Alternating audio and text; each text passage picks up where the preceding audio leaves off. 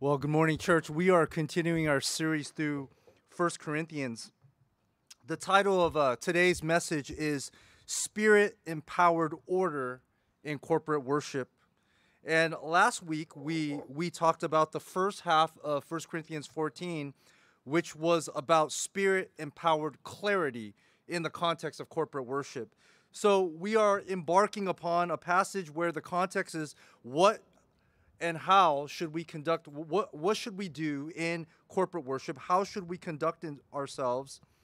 And when it comes to hearing God speak or hearing the word of God, there is such a thing as too many good opinions and too many good voices, too many good thoughts, because too much of anything can lead to confusion, or even if it's too much good, it leads to a dilution. And so too many good voices can confuse and it can dilute the power, the potency of clear communication. So today we're going to continue our study through First Corinthians. And today's passage, especially if you're at home, because I know maybe if it's easier for you just to go and grab a physical Bible because you're probably sitting in front of your computer or TV screen, I do ask that you grab your Bibles or a device where you can flip between two passages. If you're here live, I know some of you have your electronic device. You might not have brought your physical Bible, so try to follow along as possible. It does require some explanation today. If we read the passage, there's a portion of today's passage that in light of today's era, Paul would be counseled for his statement about women in church. And so that requires some clarification to understand that Paul upholds women and the importance, voice, and role of women in the church. And so the words that he writes specifically to the Corinthians needs to be put into some historical and cultural context, okay? So with that, let's dive into God's Word. If you have God's Word, turn with me to 1 Corinthians 14, 1 Corinthians 14, and we will start in verses 26 to 35. Point number one in verses 26 to 35 is very simple. Point number one is orderly worship. Orderly worship, and that is the main gist of this latter part of chapter 14. Paul writes this in verse 26. He begins with a question. He says, "What then, brothers? When you come together, each one has a hymn, a lesson, a revelation, a tongue, or an interpretation. Let all things be done for building up." So Paul basically gives random elements that you would find in a corporate worship gathering. Now, not all of these are spiritual gifts, like a hymn. Singing a hymn is not a spiritual gift, but hymns were part of a worship context. A lesson would be the apostles' teaching.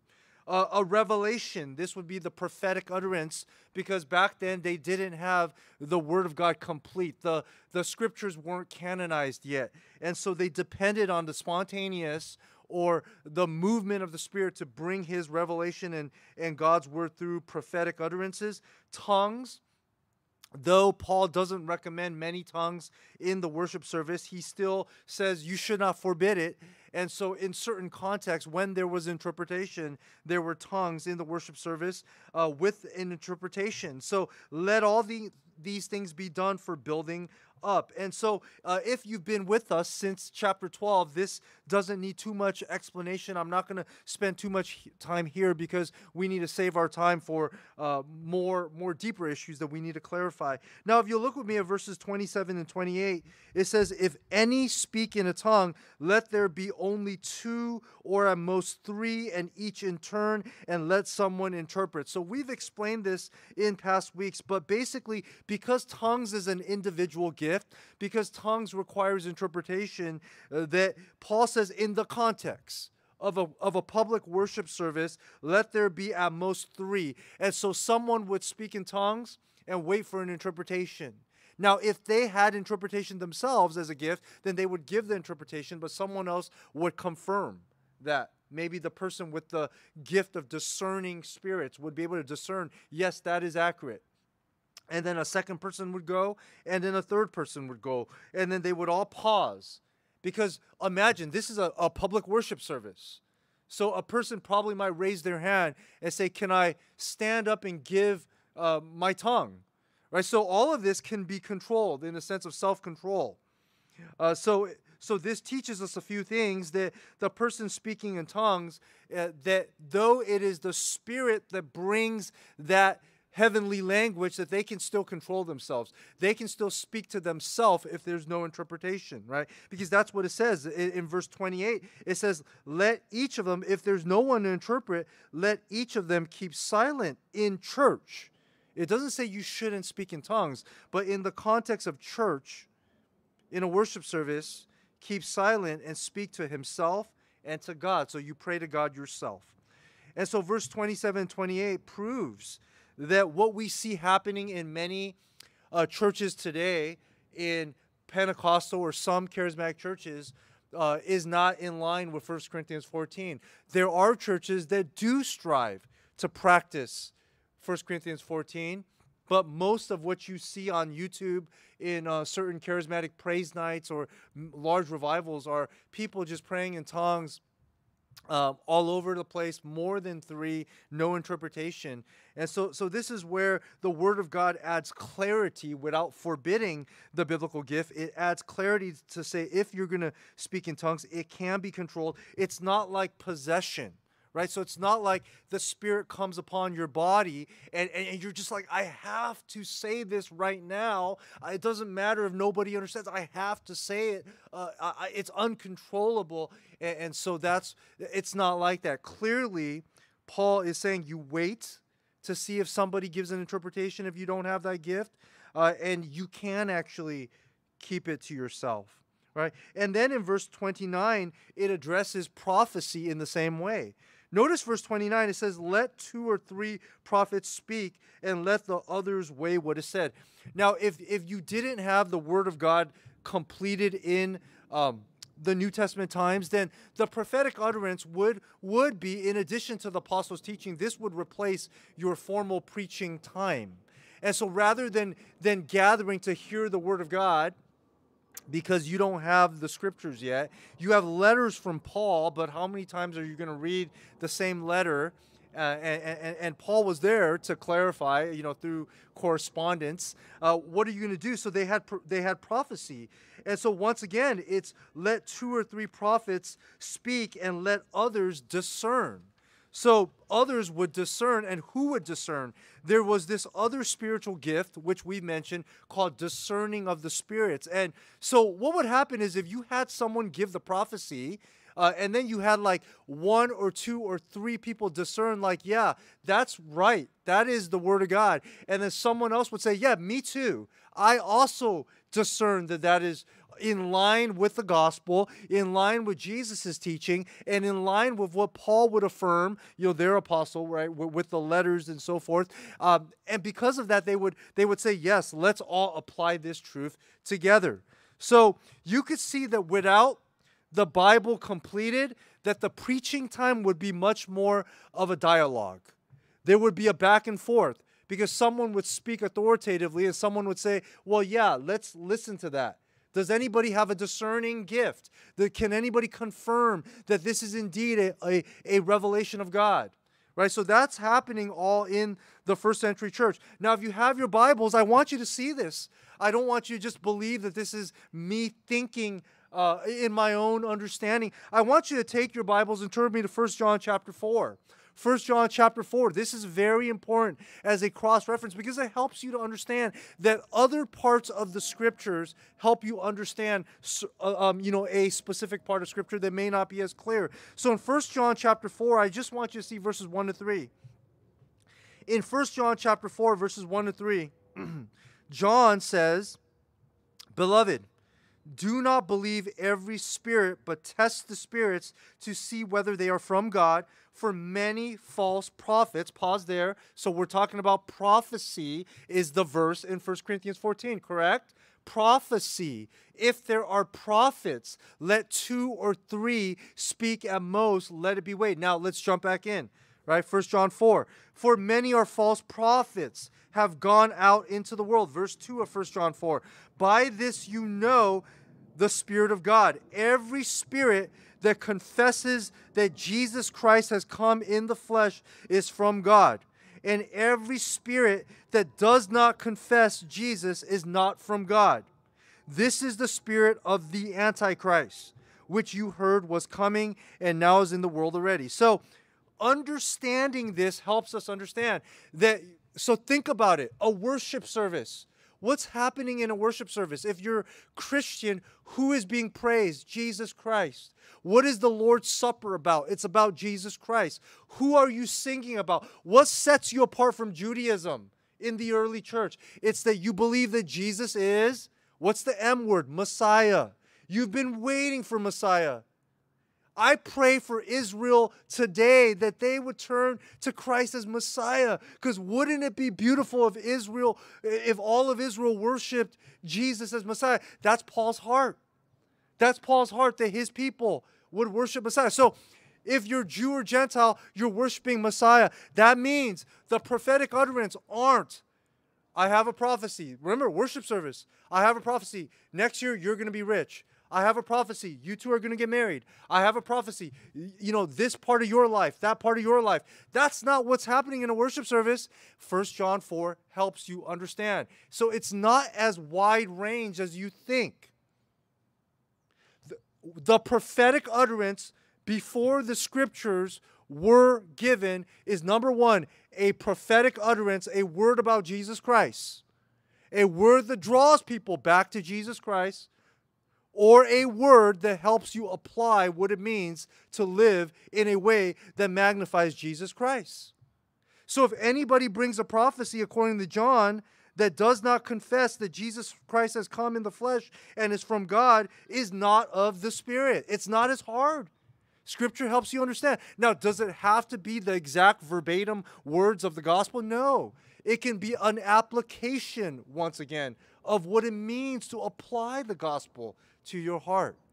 So that's really clear. Now you go to 1 Thessalonians 5. Take your Bibles, turn to 1 Thessalonians 5. Once again, I don't want you just to hear me. I want you to see this with your very own eyes. Right now we're doing this live stream, and we don't have the split screen PowerPoint. And you have that, if you're watching on the screen, you got the little bit of a 2 or 4 sentences before it covers my face. So we're not putting the verses on a PowerPoint, right? We're just doing the text on the bottom. So that's why you need your Bibles. And so 1 Thessalonians 5, 19 to 21. Paul says this.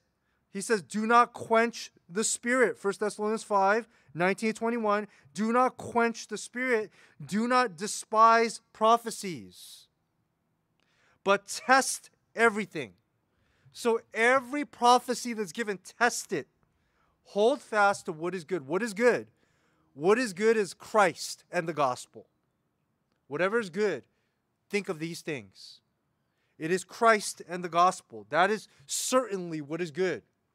And so anything that aligns with Christ and the gospel and applications of Christ and the gospel in your life can be said that is good. And obviously that's why now today we have the Bible. What happens is we have all these letters in the New Testament after the 4 Gospels written by the apostles that teach us how to live out a life that's devoted to Christ and applying the gospel. So hopefully that clarifies for you that there's boundaries given to prophecy. And that is why I can say, and I hope you can see from the passages I showed you, that we can say with confidence that no prophecy is going to go against the boundaries of Scripture.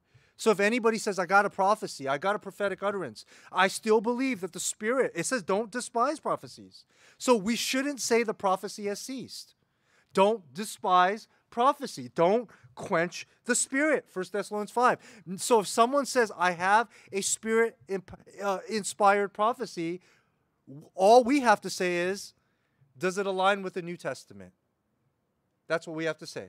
And if we can see that whatever is said aligns in some way with the New Testament, we can say that prophecy can be weighed, tested, and it's true. All right? Hopefully that helps you understand. Now look back at 1 Corinthians 14. So turn back there now. 1 Corinthians 14, look at verse 30. Verse 30 says, if a revelation is made to another sitting there, let the first be silent. What is this for? This is so that whatever is said must be weighed. Now, you can see now the application is that Paul took very seriously, and the New Testament takes very seriously the Word of God, is that the Word of God must be weighed. Then you look at verse 31, it says, for you can all prophesy, look at what it says, one by one. Because if you have 2 or 3 people prophesying at the same time, how do you know who to listen to? Does the Spirit at one time fall upon 20 people so that nobody can hear anything? So this gives us an idea that once again, they didn't have the Bible. So it wasn't like if Paul wasn't there, they didn't have one preacher per se, maybe. So they had people who would receive the word and they would speak. People would discern it. Then the next person would go, and then the next person would go. So you also see how dependent they were in the early church upon the prompting of the Holy Spirit. They were so dependent on the Holy Spirit. They had faith that every time they gathered, the Spirit would show up and the Spirit would move through his people, the people with the gifts of prophecy. So, of course, they shouldn't despise prophecy. One by one, they would go. But this would also mean that there wasn't any prophecy hogs, right? That he says that if there's another person who stands up and says, hey, it's my turn now, I have the word of God, then the first guy would sit down. So in sports, in basketball, there's like something called a ball hog. One of my favorite players, people accused him of being a ball hog, Kobe. You know, but in the Old Testament, because in the New Testament, because the Bible wasn't written, there were prophecy hogs, people who would just stand up and they would just monologue the whole time, right? And now I guess I get 40 minutes because there's the Bible, but back then you would have to pass the ball, if you will, pass the word of God, let someone else go, and so that's what Paul is saying. If someone else has a prophecy, let the first one be silent, meaning let the first person sit down so the next person can stand up. Why is this important? Because everything is for order. So as one person sits down, the next person stands up. Everybody turns and says, let's give our attention to the Word of God. Now that person's done. They sit down. The Spirit moves again. A third person stands up. Okay, now let that person speak. Now everyone's giving attention to the Word of God. I think John Calvin was right that the Word of God is the center of the worship, in the sense where when God speaks, that's when everybody wants to pay attention to the Word of God. And today we have the Scriptures. Verse 33 gives us the clarity for, or verse 31, 32 and 33 gives us the clarity. Let's look at verse 31 again. It says, for you can all prophesy one by one. Why? So that all may learn and be encouraged, because everyone can listen and hear. And it says, and spirits of prophets are subject to prophets. What does that mean? That doesn't mean that the spirits of the prophets are subject to other prophets. That's not what it means. Because not every prophet had the gift of discernment. Otherwise, once again, it would be a consolidation of power. It would be like, I have a word of God, and you need to trust me because I also have the discerning of spirits, right? Actually, he's just told everybody to weigh the prophecy, the entire congregation. So the spirit of prophets, that's not what it's talking about here. It's talking about self-control. It's talking about the same people. It's when you do a study of this, it's reinforcing the point that when someone receives a prophetic utterance, it's not like a possession. You can actually say, I can keep silent right now because 3 people have already spoken. There's been 3 points of a sermon, right? Isn't that funny? 2 or 3 prophets of 3 points of a sermon. Amen to you too, right? So you see how the reality is. But what this is saying is that the spirit of the prophets can be controlled by the prophet. Meaning, if you receive a prophecy, that prophet can subject the prophecy under his own control. It's not ecstatic in a way where you are out of control. That's what that means. Okay, that the prophecy doesn't take over that particular person where they have to blurt out at that moment. Now, verse 33 gives us the reason why. It says, for God is not a God of confusion, but of peace. And so once again, confusion means too many voices at once and too many people saying different things. So not only that, I do believe that the Holy Spirit was so active that it would be like 3 points of a sermon. Just that's kind of a joke, okay? A Baptist joke. You guys don't laugh in your cars. But basically, the Holy Spirit's powerful. If he gives a revelation to one person, the next person's revelation is not going to contradict it. You see what I'm saying? Then the third person who gives a prophetic utterance is probably going to complement. Otherwise, let's just say one person stands up and gives one point. The second person stands up and says, I disagree. That's going to lead to what? Confusion. And what does Paul say in verse 33? It says, for God is not a God of confusion, but a God of peace. And so you see that the Spirit was powerfully moving, inspiring his word in the early church before the word of God, the Bible, was completed. And you and I now, we have the scriptures. Now look at the second part of verse 33, and we're about to get controversial. Okay, verses 34 to 35 are pretty controversial. Let me read it to you. It says, as in all the churches of the saints. Now look at verse 34. It says, women should keep silent in all the churches. So if you take that literally, women can't talk at all. That's what it means to keep silent. I don't think that's what Paul's saying. For they are not permitted to speak at all, but should be in submission, as the law also says. If there is anything they desire to learn, let them ask their husbands at home. What if the women aren't married? For it is shameful for a woman to speak in the church. Really? I guess church is just a male-dominated boys' club. That's not what Paul's saying, obviously. Obviously, that's not what Paul's saying. So what is he saying? First, let me just clarify that Paul is not saying the woman can't speak at all during church services.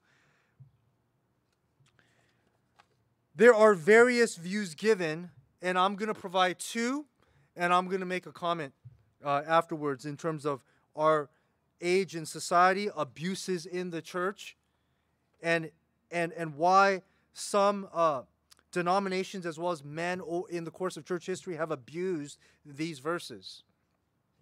Okay, I will provide. There are many views.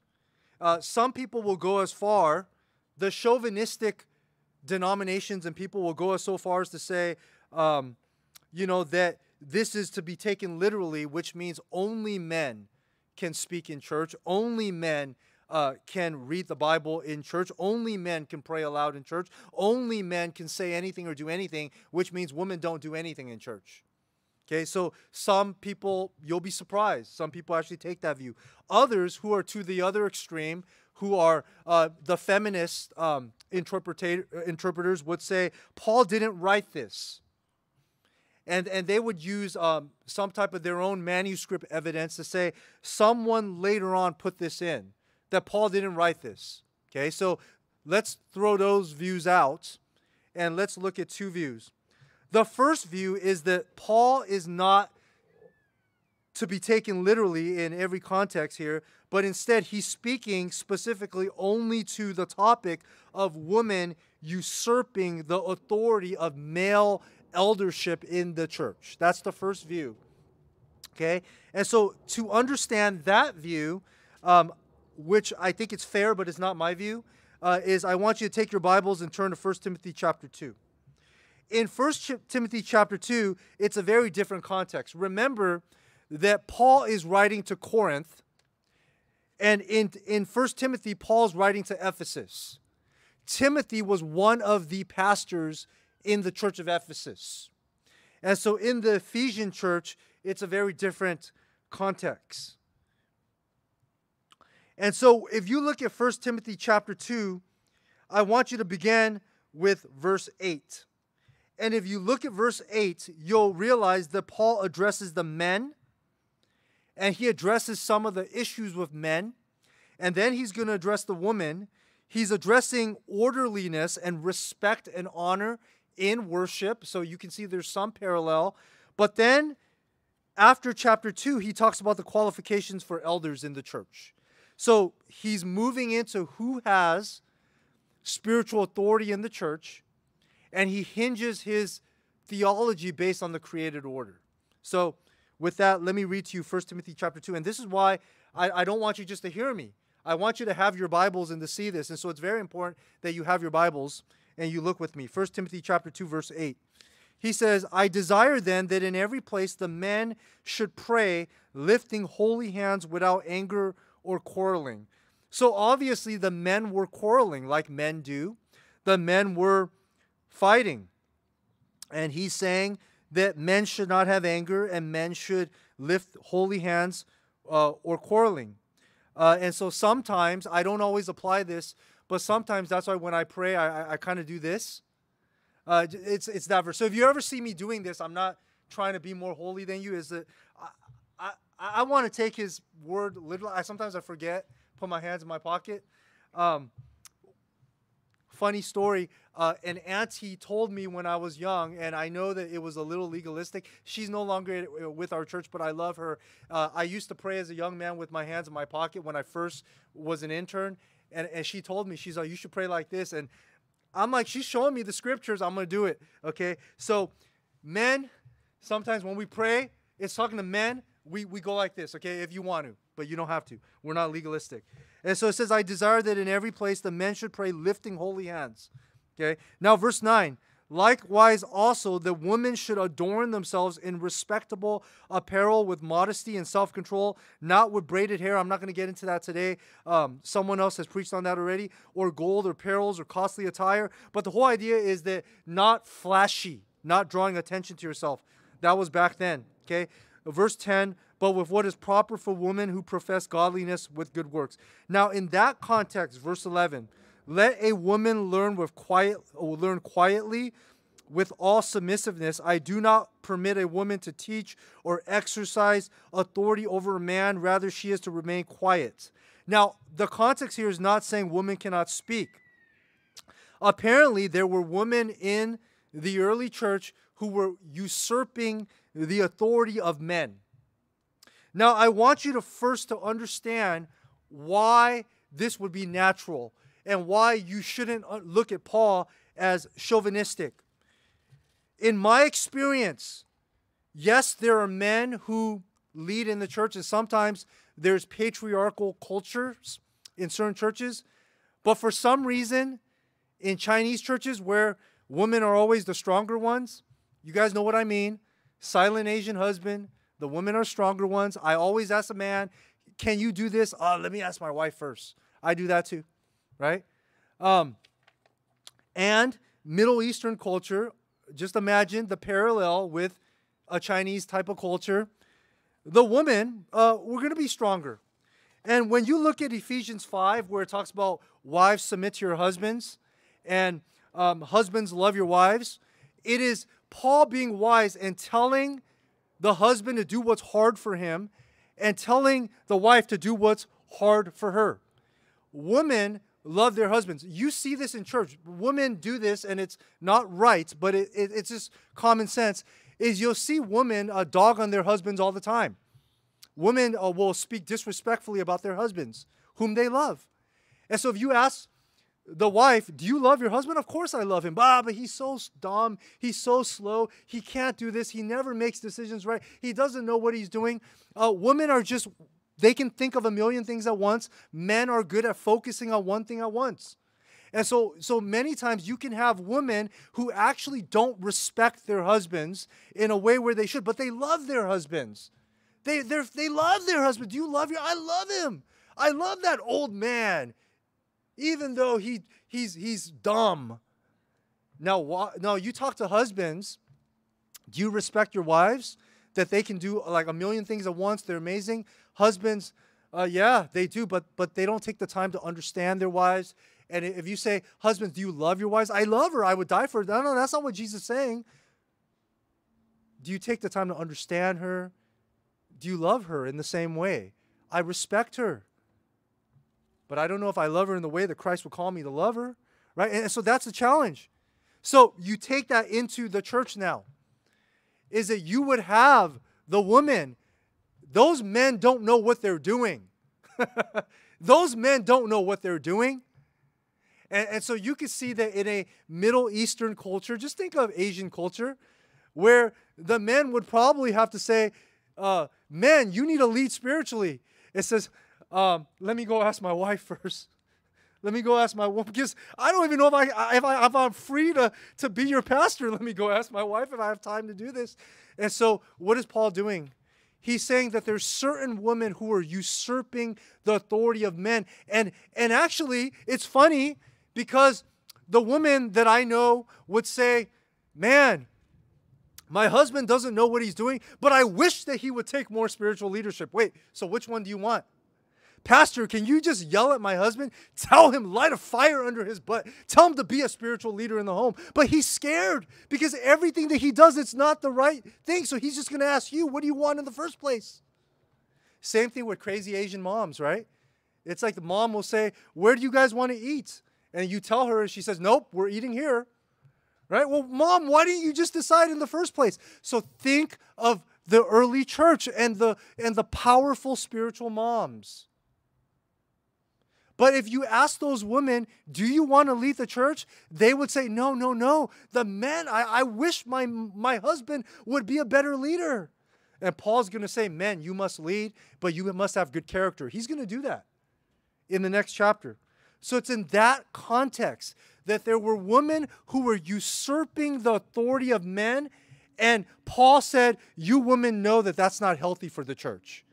If the church was full of just women leading and the men all took the back seat and didn't care, none of the women would be happy.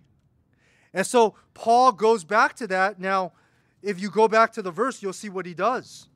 Right? So now let's read it in context once again. He says, verse 11, 1 Timothy 2, let women learn quietly and with all submissiveness. I do not permit a woman to teach and exercise authority. It's not that she can't teach. It's that she can't teach in a way where she's rebuking the men, exercising authority, saying this is the word of God over you. Because if you do that, the men will stay silent. They will never speak again. Or the men, because they don't know how to control a woman, they will become abusive. Right? So those are the two options. You have the men who, I don't know how to do this, so I'm going to get abusive. Or, you know what? Nothing that I say makes sense. Just let the woman lead the church. I'm going to go watch ESPN now. Thank you very much. You know, and so that's what he's saying. And then in verse 13, he says, for Adam was formed first, then Eve. Meaning, Adam, you were supposed to lead Eve, not blame her. You were supposed to lead her. You're supposed to be the spiritual leader. And Adam was not deceived, but the woman was deceived and became a transgressor. It's not her fault, but she is supposed to be following Adam. Verse 15, yet she will be saved through childbearing if they continue in faith and love and holiness with self-control. What does that mean? It doesn't mean that if you have children, you're saved from your sin. No. Remember that when he quotes the verse, he's quoting the entire context of Genesis, is that Eve would be saved how? She continues to bear children until the Messiah comes. That's how she and everybody's going to get saved. Is that through Eve would come the promised seed. And so if Eve bears children and more children come, and eventually there's going to be Jesus, son of Mary, son of God, born through a virgin birth. Right? And it's through Christ that we are all saved. And so that's 1 Timothy. So some people, go back to 1 Corinthians 14, some people will say, well, that's what Paul is talking about. Now, I just preached to you 1 Timothy chapter 2. So you can see that if we were in 1 Timothy, that would be my view. That is the view for 1 Timothy. But I think there's a different context that 1 Timothy helps you understand, but it's different context. So that's view number one. View number one is that Paul was addressing the problem of women usurping the authority of men in the church. And if that's your view, that is okay. Okay? That's why I wanted to give it, because some of the pastors you listen to on the radio will take that view. Okay? This is the view I feel like is better for the context of 1 Corinthians and why he uses the words husband. Because again, not every woman is married. The second view is the issue at hand was that there were wives who were publicly questioning the prophetic utterance of their husband in the middle of worship service because there was a marital conflict to begin with, right? So Paul is saying, in a sense, you obviously have an issue with your husband in what he's saying. You don't believe that the word of God is coming through him. So you're standing up to question him, and everyone's confused now because they can see that there's a marital conflict happening and we're in worship service. Everyone can see conflict. It's causing confusion rather than clarity. God is a God of peace, not of confusion. So rather than questioning his prophetic words in the middle of a worship service, ask him privately because you obviously have a marital issue. Keep in mind now that in Corinth, that they met in homes. So imagine a network of churches representing the church in Corinth. That you had a network of home churches. So don't imagine yourself in a sanctuary or an auditorium where it's very awkward for a wife to stand up and question her husband. Think of a living room setting. It's still corporate worship, but you're in a living room and a man stands up and starts to give prophecy, and his wife in that setting stands up and says, no, that's not true. You never know what you're talking about. How could we trust you? And that's what's happening. Now, you guys could imagine this happening in small group. You could imagine the husband sharing and the wife saying, no, no, no, no. You could also see a husband doing it to a wife too, right? But more likely, the husband is going to just give up, right? And just say, well, whatever. I'm not going to speak anymore then. That's not good, husbands. Don't do that. But that's our tendency. Every time I try to speak, my wife interrupts me. I'm just not going to share in small group, Pastor. Don't do that, brothers. But yeah, I get it. I would probably feel that way too, right? So that's what's happening. Don't quench the prophecy, right? So keep in mind, verse 29 of the passage, that Paul instructs Christians, let others weigh what is said. So Paul's not saying the wives can't weigh what their husbands are saying. Obviously, wives are members of the church. They have every right to weigh the prophecy. But why does Paul use such strong language? I think, I don't know about you guys, I think this is a little bit much if he's just telling women to calm down a little bit, right? Look at what he says. Once again, verse 34 of 1 Corinthians 14, women should keep silent. They're not permitted to speak. Submission. What's the law? It's not written in the law, so he's talking about the created order, husband and wife. He's talking about the marriage created order. If there's anything to learn, let them ask their husband at home. Context of marriage. It's shameful. Why would he be so strong? Because, once again, he's telling them, don't air out your dirty laundry in public. Deal with that separately. It's not that he doesn't care about their marriages. It's that in this context, he's talking about what's appropriate for a public assembly gathered for worship, and everybody was stumbling, right? He's not telling the wives to submit to a dictator or tyrant of the household. Obviously, it seems like that the wives in Corinth were much stronger than their husbands. And so, otherwise, he would rebuke the husbands. And you know, in other places, Paul has no problem rebuking the men. Now, here's an application of wisdom for both men and women.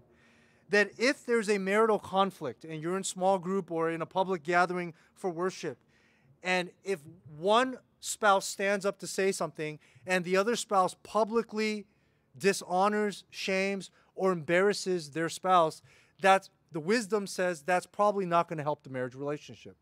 I think that's common sense, and so Paul gives that as a means of wisdom. Okay. Now, let me say a few words about women in ministry. I think we've seen male dominance in certain denominations in churches. Obviously, there are women with the gift of teaching. Obviously, there are women with gifts of administration and forms of leadership. And I do think, based on what the Bible teaches, that the office of an ordained elder is to be reserved for men. I think as a church, we hold to that. But that's the only office, the office of elder. Elder is interchangeable with pastor and shepherd. And that goes back to God's created order. The reason for that goes back to Adam and Eve and the created order that men are supposed to be spiritual leaders in the church. But I also want you to think that how practical that is. If you're a woman pastor or a senior pastor and you have to rebuke men, stronger men, men who are proud, men who might be violent, men who will yell at you, and do you want to do that? So at the end of the day, to deal with sin, sometimes it is the responsibility of Adam that he should have dealt with it. He should have never let Eve have to deal with the enemy. Now, aside from that, when you look at the office of deacon, it's reserved for both men and women. That's why even in FCBC LA, there were deaconesses, right? Conservative churches have deacons and deaconesses. And so in terms of elder, it's for men, but every other office, so we have officers, which are the biblical understanding of deacons. We call it officers, right? And then our deacons are like lead officers. And so when you consider officers, they're men and women. And so I don't want you to read a passage like this because there are some denominations and churches that abuse the role of women. And so I think women should never feel like they can't bring a charge against a pastor or elder because they need to be silent, because they're not allowed to speak. Women should never feel like that churches and denominations are built up for men to build up their own systems where men protect men, where if you were to bring a charge against a pastor, that the pastors would just protect themselves against the woman. And then if you took it to the denomination, it's more men protecting more men. And that's why we have all these issues in 2021 with all the abuses, where you have these spiritual leaders who are seriously grooming women, and they have this hidden life, and nobody's keeping them accountable because every time a woman wants to bring a charge, she's put down by other boards of men. And so the Bible and Paul doesn't support that. So I don't want you to take a passage like some people do, like 1 Corinthians 14, to press down women. In fact, in our church, we try our best. We're Southern Baptists, so we don't have ordained women as pastors, but we try our best that anytime we want to make a decision, we have one woman on pastoral staff, and so we want to make sure she's in every conversation because her voice matters. In fact, we wanted that more so in our pastoral staff meetings, at least where major decisions are discussed, we have our support staff there. We have our office manager there. We have our administrative staff. Some of them are our ministry assistants there who are female, and we always want their voice and their opinion. In fact, I think going forward, I would push for more women as officers because all the men are pastors. We can have male officers, and all our deacons at this point are men. We don't have deaconesses. We need more women officers because we need more women input. And we need more women's voices to complete our, how we apply our vision and how we understand. In fact, every time when we used to do sermon prep, we would want to make sure we hear what the woman on our staff, which is Sister Katie, we want to make sure she speaks and gives us input. Even though she's not the one preaching, we have to have her input. Otherwise, it's a bunch of guys just talking. And so we're just basically going to be thinking from the framework of men. And so in every possible way, even women with a gift of teaching, we need to find a way for women to teach in a complementarian context. Even if it's just me opening in a class and saying, under my leadership and authority, here's a woman, I'm going to open up and give you some introduction. I'll come and give application. She has the gift of teaching. She's going to teach you guys now. Sometimes when I need wisdom, there are a few spiritual mothers in the church. You know who you are. I seek you and your husband, but I seek your wisdom as well and your counsel. And so we have to understand how, especially going forward, we need to look at what's actually biblical versus what's actually been taken out of context and built into denominations and systems that are male-dominated. So we don't go as far as to ordain women to be pastors because we don't see that as biblical. But beyond that, we need to elevate women in the church to acceptable and biblical positions of leadership. And you heard that coming from me, a complementarian. And women, if you've ever felt marginalized, or if I've ever said anything, maybe too many sports illustrations, maybe too dogmatic, maybe I'm not thinking sensitively, please don't feel like you can't talk to me or to tell me, Hanley, that was offensive when you were a little too strong. You know, or can you be more sensitive to us when you preach? Like you scream the whole time, and that's hard. You know, just talk to us because we're listening. We're listening. Okay, we want to be sensitive and we want to understand. With that, you've gotten your application for today. Let's go to point number 3, which is really quick. Point number 3 is point number 2 is objectors anticipated, and point number 3 is a conclusion for spiritual gifts, and these are very short. Okay, point number 2, objectors anticipated. If you look at verses 36 to 38, it says, "Or was it from you that the word of God came? Or are you the only ones it has reached? If anyone thinks he's a prophet or spiritual, he should acknowledge that the things I am writing to you are a command of the Lord. If anyone does not recognize this, he is not recognized." All Paul is doing is he's summarizing everything that he's written, and Paul knew. So I think based on this passage, we can understand that Paul knew that what the letters he wrote was inspired by the Spirit. He knew that if there was a thing called Scripture, that it would include his teaching. And so he's actually stating with confidence his authority, his spiritual authority, saying if those who think that you're prophets and you object to what I'm teaching you, know that what I'm writing to you is a command of the Lord. And when he says in verse 38, if anyone does not recognize, he's not recognized, that's a strong saying. Basically, if you reject the word of God, you're rejecting God, and God will not recognize you as a believer. So when you take that up to principle, it makes sense. Anybody who rejects the word of God is rejecting God and is not a believer. Right? So he says that in some strong terms because he knows that people are going to object to him. That's point number 2, objectors anticipated. Point number 3 is conclusion on spiritual gifts. In 39 to 40, he wraps everything up. And he says in verse 39, "So my brothers, earnestly desire to prophesy and do not forbid speaking in tongues." So even though he limits the number of tongues spoken in a worship service, and even though he's saying maybe 2 or 3 prophecies so that the word of God is clear, he says, do not forbid speaking in tongues, earnestly desire prophecy, don't forbid speaking in tongues, but all things should be done decently in an order. So that's just a summary statement. The big idea for this morning is this. In corporate worship, Christ followers must exercise our spiritual gifts in an edifying manner that displays Spirit-empowered order. Okay, let me say that one more time. In a corporate worship service, Christ followers must exercise our spiritual gifts in an edifying manner that displays Spirit-empowered order. Okay? One application of this is that we see that God is a God of clarity, not confusion. God is a God of order, not disorder and chaos. And God's truth is designed to clarify, not confuse. And if God's word is meant to clarify and not confuse, then God's word is designed to be like a light in the darkness. God's word is meant to bring order to the chaos of our souls.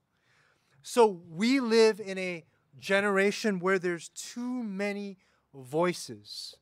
There's too many good voices sometimes. And sometimes when there's too many options and too many good voices, it's hard to focus on what God wants to say to us. And so from this passage, we can say that, yes, Paul's already said that everybody matters in the sense of every spiritual gift matters. So everyone's godly opinion matters and every spiritual gift matters. But in a church, there needs to be some focus. So in the context of worship, I do think that there are certain leaders that do need to pray and take a risk that this is what God wants to say to our church. And so we have the Word of God, and so we should focus on what not only the Word of God says, but how we apply it in this specific season as our church. So this is a place for God-given vision and biblical application. This is an application for why there's such a thing as every church can choose their own sermon series and their own small groups. I would also say this: if every small group is just discussing their own thing, that's okay. This is America. You have freedom to do that. And pastors are not tyrants, so you have freedom to do that. But sometimes, and I ask politely, it would be good if our small groups were trying to follow what was on the heart of the pastors. Because if you trust us, and again, you keep us accountable that our character is qualified and that we're actually teaching the Word of God, if you trust us and if we give you vision, even if you disagree with it or don't understand it, you can ask us. We ask that maybe in your small groups, maybe in your homes, if you would give us a chance, you would discuss these things. That you would actually talk about some of the things we talk about in the sermon. Maybe if you're a deacon or officer, you would actually say, hey, our pastor mentioned some things in the pulpit. He doesn't have time to apply this. Maybe we can bring it back up to him. We can help him apply, like maybe how to give a voice for women in the future in Sunday school where it's still under the biblical practice. Because there's no way Pastor Hanley's going to be able to execute that. You know, maybe it's a season where we could come together and the pastors don't have time to really execute that basketball outreach ministry for the community. But maybe we could come together and apply that rather than just starting our own ministries. Because that's what I'm saying. If there's order in the church, if there's clarity in the church, that maybe God still speaks through the pastors as long as what we preach is being weighed and discerned. So maybe you guys pray and go home and pray like the pastors are telling us this, the vision of the church is to be a vibrant church of disciple makers. That sounds boring, but maybe God still speaks through pastors. Maybe if the pastors are preaching the Word of God, and maybe if they're not trying to, exercise and force us, and maybe that's why our church hasn't moved that fast, because our pastors, maybe because they want to respect us, maybe we could begin to listen to them. You guys are a great church, and you know that we'll give you guys, our vision and stuff, but we're not going to force you. We don't think that's right. We're not going to come down with a hammer. We want you to do what the Spirit puts on your heart. But you need to make sure what we're saying is the Word of God. And so maybe that there's a lot of different churches saying a lot of good things. Maybe that's not for our church. Maybe God has not pressed that upon the pastors of a church with 3 congregations, with 3 very different contexts. And then within those contexts, various cultures.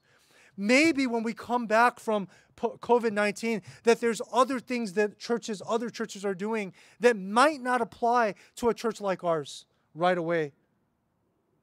And maybe you may agree or disagree.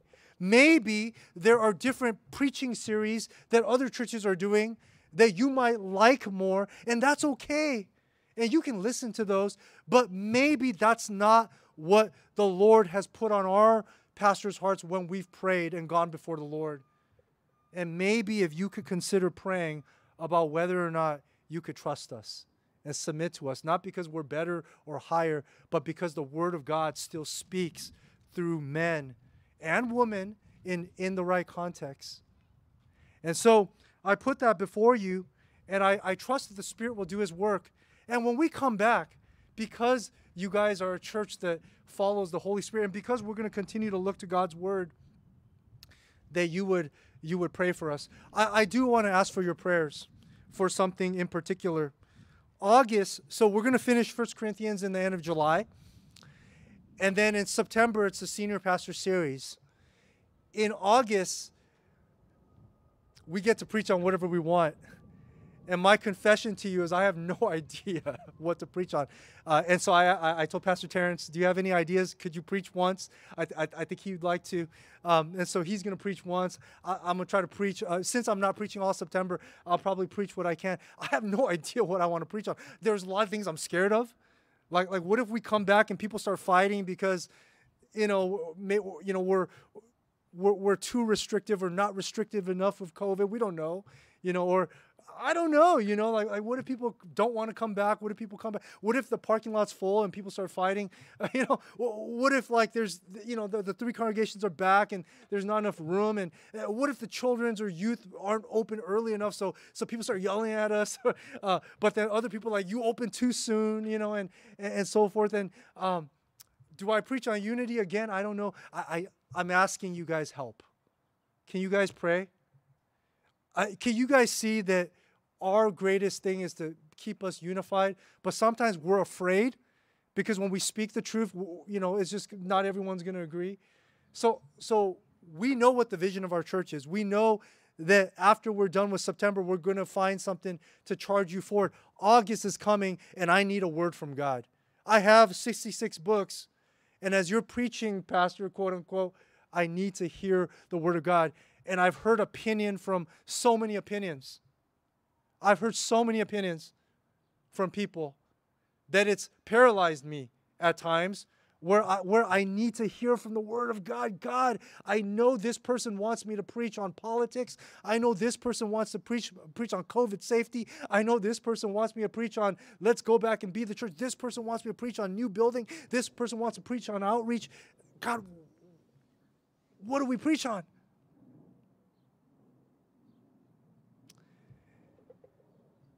And at the end of the day, if I have nothing to preach, I'm preaching the gospel.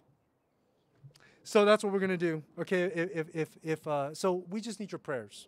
Just pray for us that as an English staff, we can come together, and in August, we'll have a series for you that really brings us back with unity. Okay, otherwise, we preach the gospel, and that'll always be good. So let me pray for us. Father, there's a lot of good voices out there, and we need to hear from you. There's a lot of opinions out there of what pastors should be preaching. There's a lot of difference, especially as churches are reopening. Everyone has a different opinion. But Lord, we need to hear from you. We're so busy at times that it's hard to just be alone and get with you. Father, I pray that you would speak through the men who you've ordained and tasked with preaching the word of God. I pray, Lord, that we would be a church that wouldn't just listen to the opinion of men or culture or society, but we would be a church that listens to and submits to Scripture so that we wouldn't be confused, so that we could feel and know very clearly what your Spirit wants of us. Father, I pray, Lord, that your servants, not just the pastors, but the deacons, officers, that you would allow us to be humble people. I pray, Lord, for women, that you would teach our church. We're Southern Baptist Church. We have some tradition, but Southern Baptist churches, as we know, based on the Caring Well ministry that has been initiated, has some challenges where we need to elevate the rightful voice of women in the right ways. We need to have positions for women in leadership to speak out so we're more balanced and prevents abuse.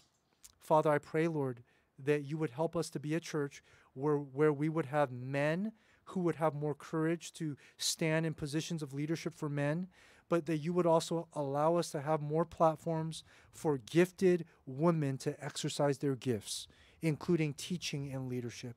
Teach us how. Teach us how, Lord. Speak, O Lord. Speak, O Lord. Your people are listening. In Jesus' name we pray. Amen.